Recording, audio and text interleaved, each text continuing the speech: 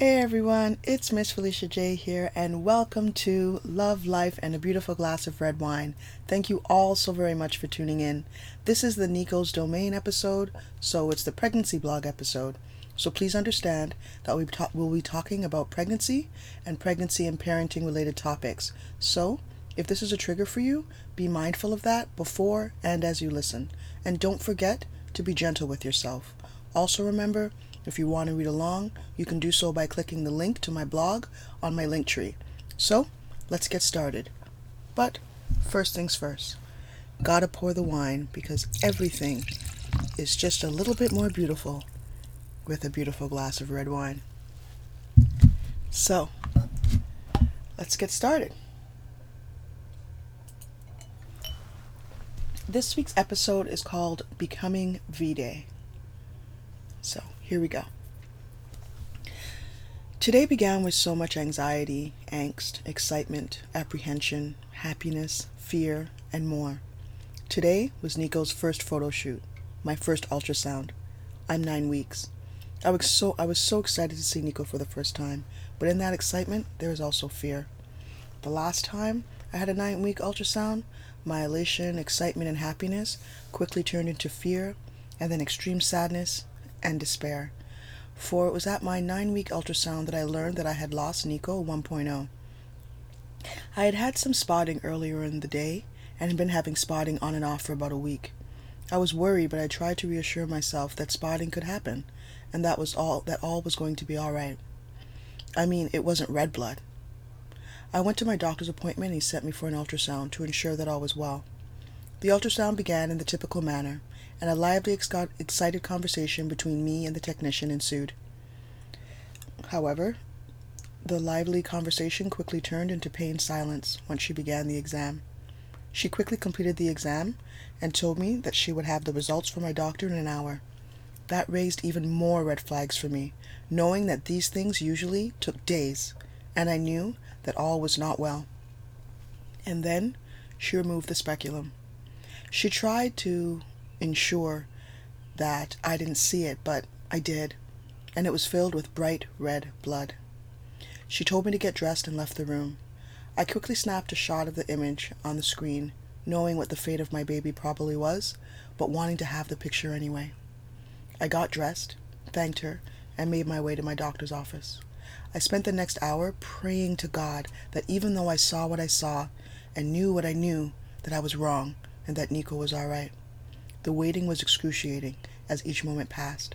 I tried to reassure myself, as did Ramsey, telling me that everything will be all right, but also knowing in his heart that all was far from well. In a little more than an hour, my phone rang, and my doctor asked me if I was still in the area. "I'm in your waiting room," I responded, knowing exactly what his quick call and query meant. I walked into his office and heard him tell me that my baby did not have a heartbeat and failed to grow past the 6 weeks mark. I was in shock and pain, so much so I felt nothing at all.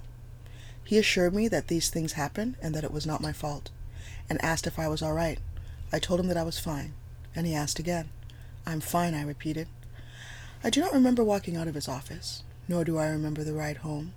All I remember is seeing the corner of my street, making the turn, and my chest starting to crumble in pain, and then the tears started to stream down my face. I couldn't control it. The grief and despair was so great. It was in this moment that I decided that I had to tell my dad. I couldn't do this alone. He talked to me and gave me some comfort, and my tears started to cease, but the pain remained. I felt like such a failure. I was so grieved. I'd been so excited for this child, and now it was gone. I tried to prepare myself for what happened next, knowing that the next part would be physically as painful as it currently was emotionally. I told Ramsey, and we grieved together for the loss of our child. "We can try again," he told me. "I can't," I told him. "What if this happens again?" "It doesn't have to be the same next time. These things happen. It doesn't mean it will happen again," he assured me. "You don't know that," I answered, too lost in my grief to even begin to entertain that idea. "You will see," he told me. "You'll see it will be all right." And he was right. So today, as I walked into the ultrasound office, I walked in with this memory in mind and the assurance of Ramsey that all would be all right this time. I lay on the table and informed the technician that my doctor wanted to know the weeks of gestation and how many were present right away so that he could schedule some tests. "No problem," she answered, and the exam began. I was filled with an anxiety that I pushed away and replaced with reassurance that all was well. "Can you move up on the table for me, please?" she asked, her voice piercing through my thoughts. I moved up. "There was only one," she told me with a smile, and a wave of relief washed over me. She wouldn't tell me that if there's something wrong, right? She finished the exam. "You are exactly 9 weeks," she told me. "And there's only one?" I asked. "Yes," she smiled again. "There's only one." "Thank you," I told her. "Here you go," she said as she handed me a picture. I looked down at it. Nico looked like a little bean. I smiled a smile of utter joy, gratitude, and relief. "Thank you so much," I told her, and left. I floated to my doctor's office and told him that there was only one and that I was 9 weeks, and that I would see him in a few weeks, and left. I called Ramsey and sent in the pictures as we spoke. "I told you it would be just fine," he told me. "Yes, I know, you did, but I was still afraid." "I'm going to get a Doppler," I told him. "It will keep me reassured." "If that's what you want," he said. "But don't worry, it will be all right."